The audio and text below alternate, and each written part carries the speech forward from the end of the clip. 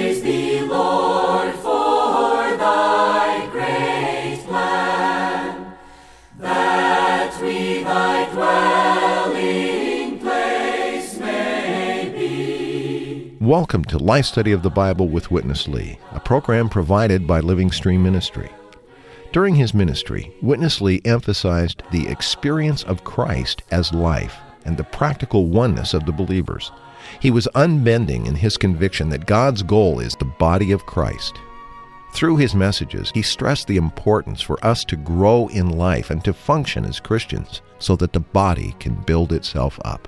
We're happy to bring you recorded portions from his ministry today, along with some of our own thoughts, and we welcome your comments and questions.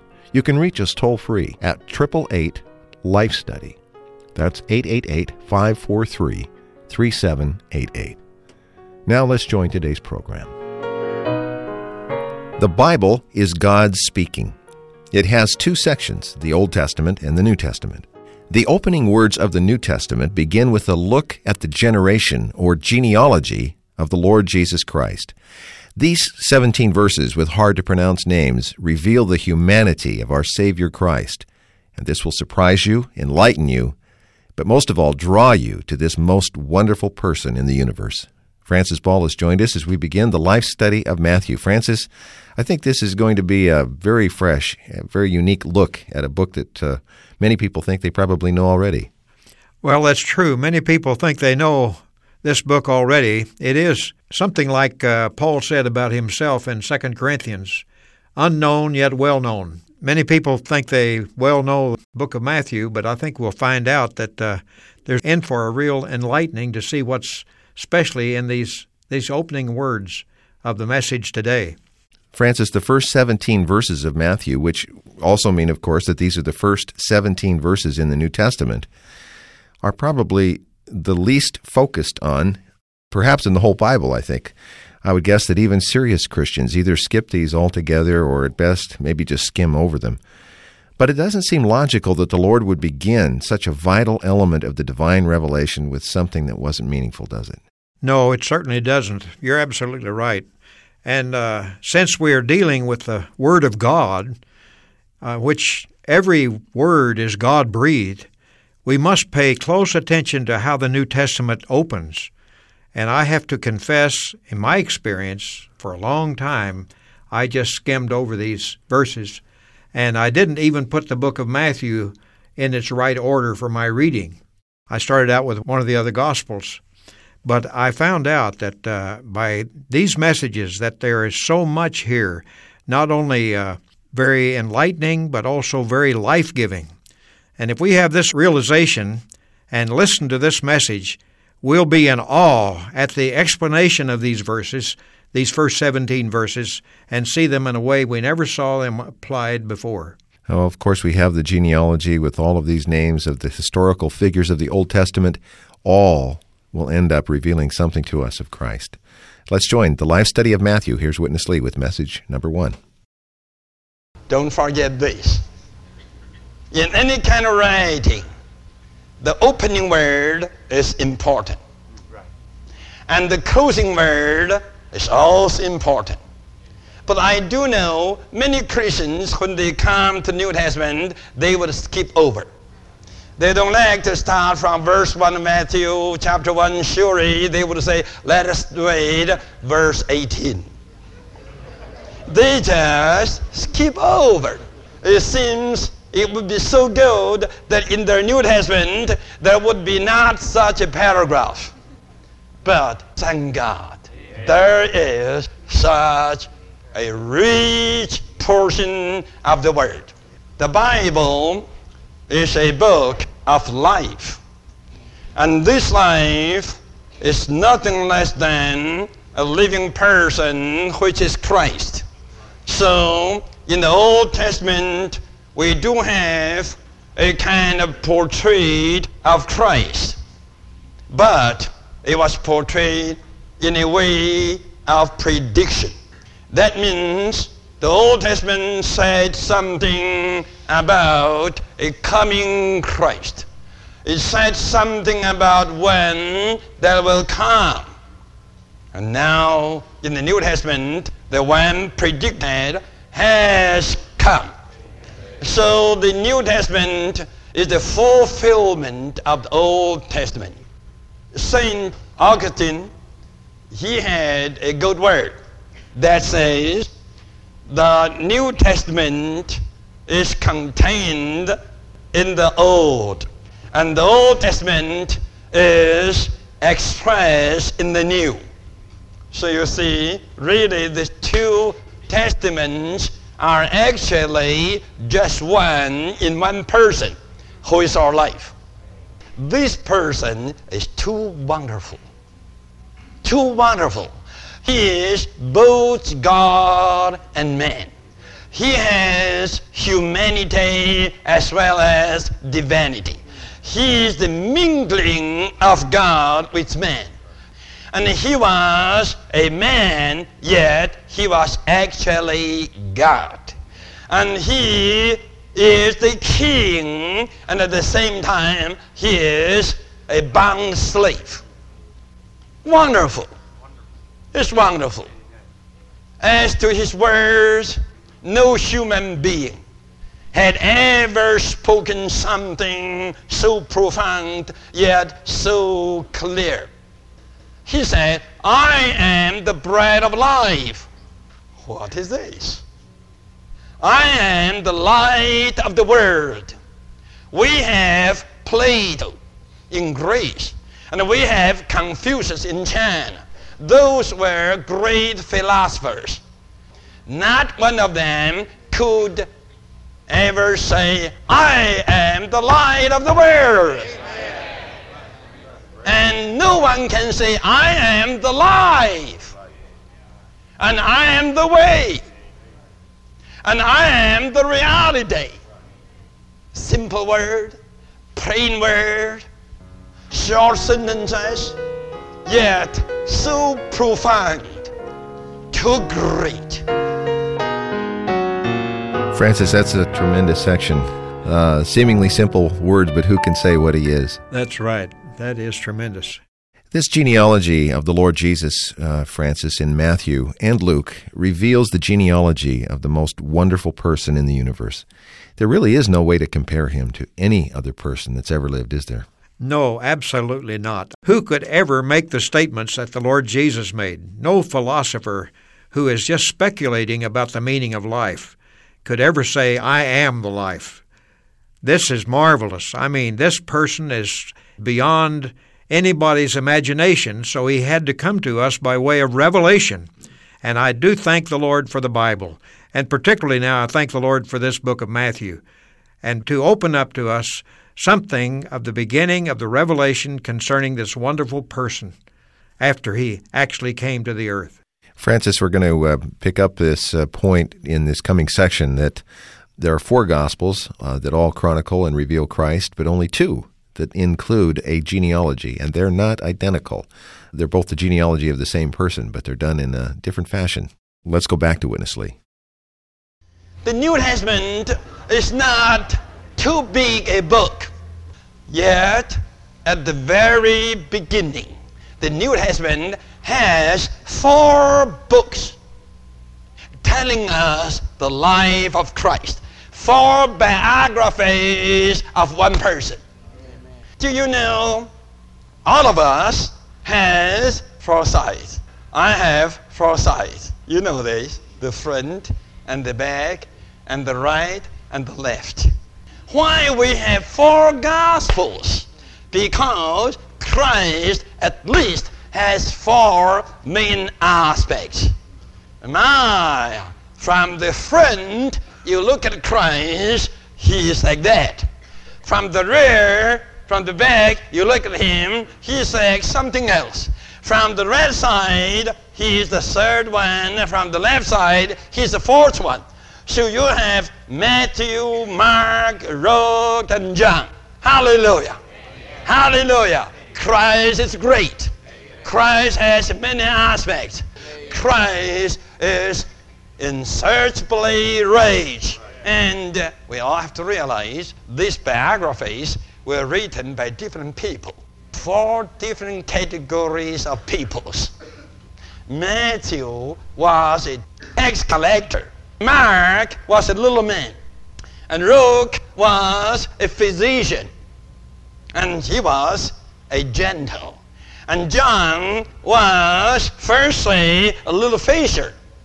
You see, all different kinds of peoples wrote something about the same one Christ. Well, why among the four Gospels only two have a genealogy? Matthew has one, Luke has one, but Mark doesn't have one.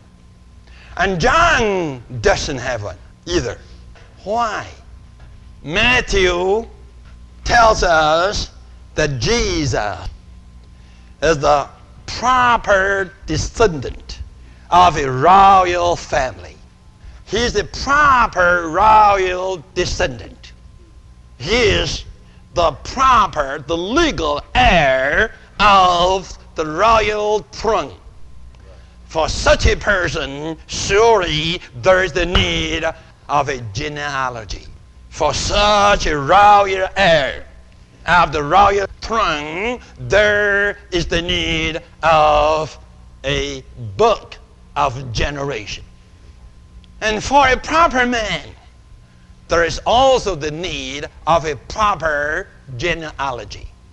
You know, in Matthew, Jesus was revealed as the royal heir of David.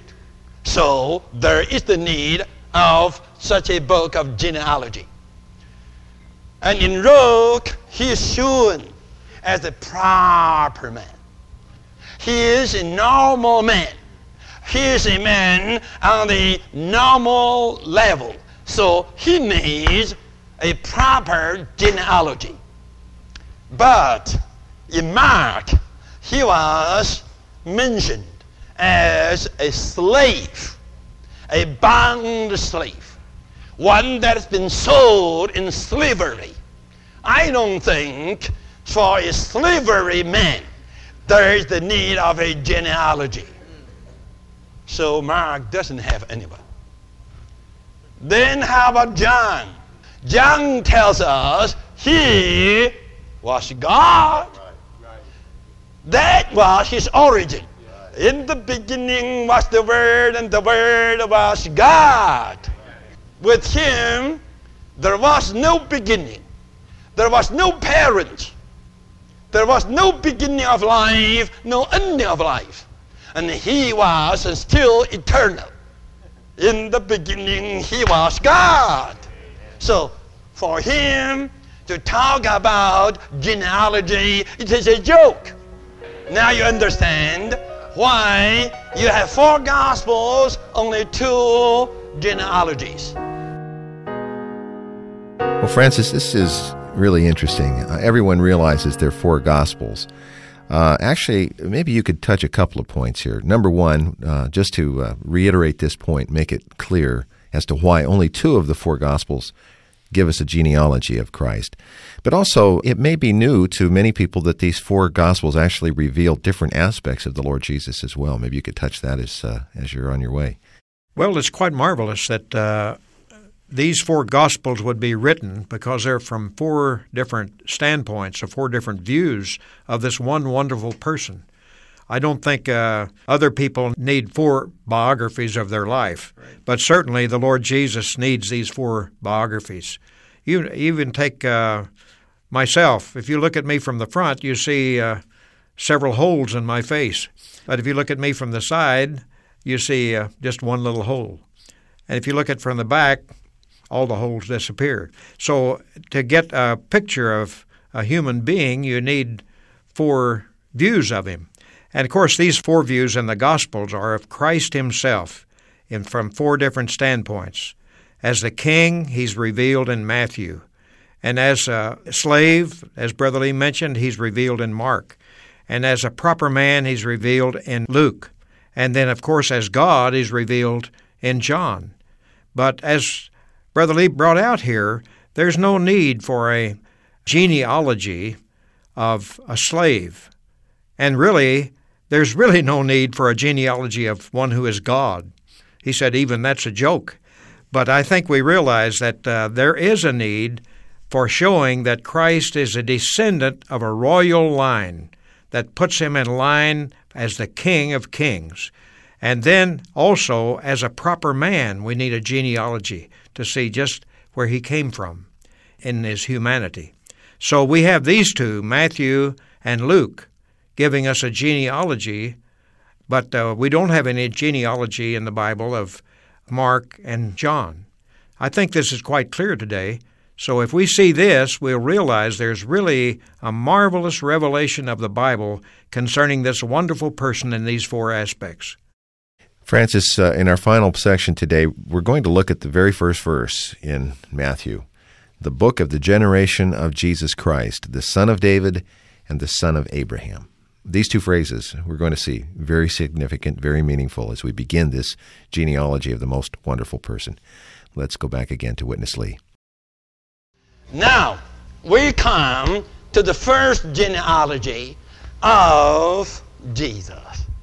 The New Testament in Matthew doesn't say the genealogy of Jesus. But it says the book of the generations of Jesus. Well, the book of generation is just genealogy.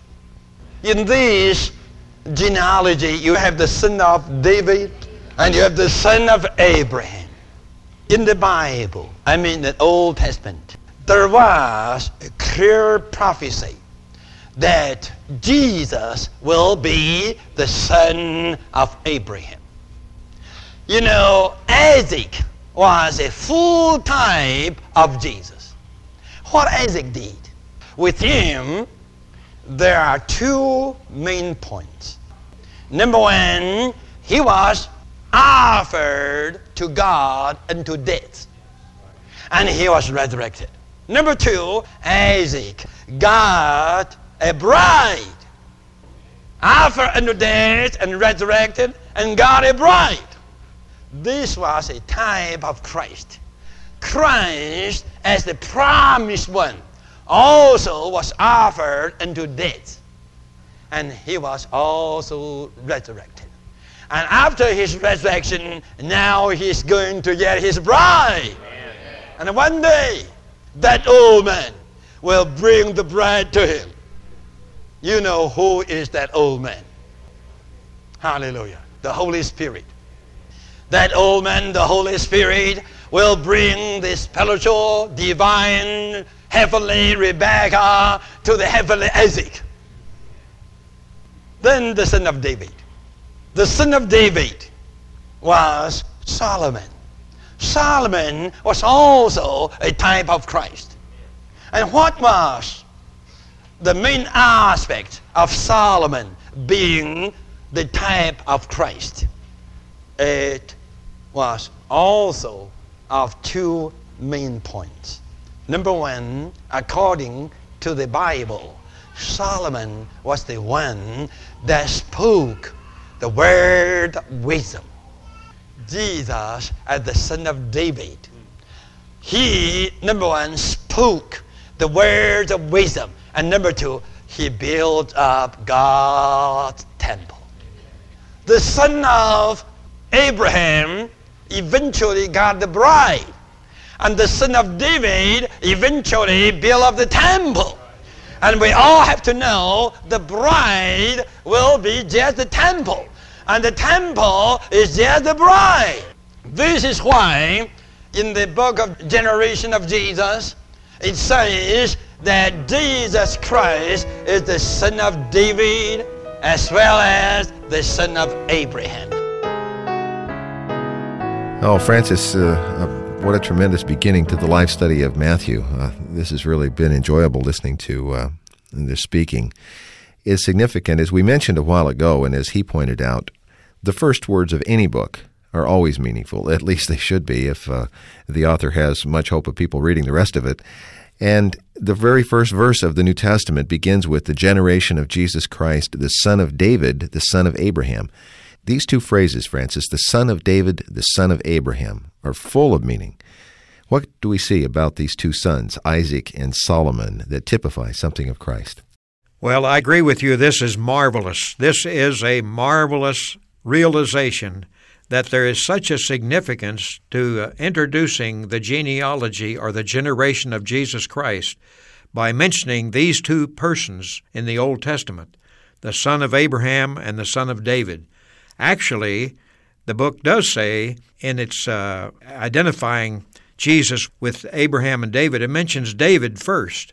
But if we take the son of Abraham, I think that would be easier for us to see and explain the significance of these two being marked out in this genealogy or this generation record. Abraham had a son, Isaac. Isaac was clearly a type of Christ because he was the one who was delivered up to death and then came out in resurrection. So this is certainly a type of Christ as the one who died and rose again. Not only that, but Isaac is the one who received a bride. You know, Rebekah was brought to him. Right. Brought by what Brother Lee called that old man, right, who's the Holy Spirit. He was brought to Isaac, and he received the bride. So this is a marvelous picture because Christ is the one who went through death and resurrection and also will receive the bride. And then if you go on to see him as the son of David, the son of David, of course, is Solomon, the one that's referred to here. And there are these 2 points very clear, that he was the one who spoke words of wisdom. And certainly the Lord Jesus was that kind of person. People said of him, never man spake like this man. And he had more than the wisdom of Solomon. So when we see that this also is a type of Christ, then we realize, what did Solomon do that makes him such a marvelous type of Christ? Well, he built the temple. He built God's temple. And the Lord Jesus Christ, after his death and resurrection, is the one who builds the temple. And that temple, ultimately we see, is really the bride. So when we get to Revelation, we see that the bride is the temple and the temple is the bride. So these two persons, Isaac and Solomon, are marvelous Old Testament types of Christ in his death, resurrection, wisdom, and the building up of the temple. The Lord Jesus said, I will build my church. This church ultimately becomes the temple in Revelation, which is built by the Lord Jesus himself. Isn't that marvelous? That is really marvelous. Oh, I'm really anticipating this life study of Matthew. It's a marvelous unveiling of a book, as we talked early on, that maybe you think you know, but none of us really fully know this book, The Gospel of the Kingdom. That's right. So I think if we open up and keep tuned up, we'll see a lot of revelation concerning this wonderful person. Well, as we get farther along into these names in the first part of the genealogy, our listeners are going to be very surprised at all that's here. The life study messages for Matthew are also bound in volumes, and we talk about this at the end of most of our programs. Volume number 1 of Matthew contains 12 messages, and we've made these available especially for our radio listeners, so contact us and we'll give you information about that. Or if you have questions or comments, we'd love to hear from you. We realize that your day is busy, and it takes an effort to take the time to dial us or write to us, but it does mean a great deal, and we very, very much encourage you to call or write to us with your comments. We'd love to talk with you. Our toll-free number is 1-888-LIFE-STUDY. That's 888-543-3788. Our mailing address, Living Stream Ministry, Post Office Box 2121, Anaheim, California, 92814. And our email address is radio@lsm.org. And for Francis Ball Today, I'm Chris Wilde. Thank you very much for being with us today. Dear Lord, we give ourselves to Thee. Receive us into Thy wise hands. Thank you for listening to Life Study of the Bible with Witness Lee, produced by Living Stream Ministry. You can now enjoy titles by Watchman Nee and Witness Lee on your computer, tablet, or smartphone. Visit lsm.org/epublications to find all that Living Stream has available. We support Kindle, Nook, iSilo, and EPUB formats, which means you can enjoy this ministry on all kinds of PC and Mac devices. Many of our publications are also available on Amazon.com and at iTunes. But to see everything we have to offer, visit our website at lsm.org/ ePublications. Thanks for listening today. Was Jesus simply a great religious leader? The next day he saw Jesus coming to him and said, "Behold, the Lamb of God, who takes away the sin of the world." John chapter 1, verse 29. Based on the scriptures, the religious people were looking for a great leader, but Jesus was introduced to them as a little lamb with a little dove. The lamb is for redemption, to redeem fallen man back to God, and the dove is for life-giving, for anointing, to anoint man with what God is, to bring God into man and man into God. Both the lamb and the dove are needed for man to participate in God. Scripture, John 1:29, and commentary from the New Testament Recovery Version published by Living Stream Ministry. For more information, visit lsm.org.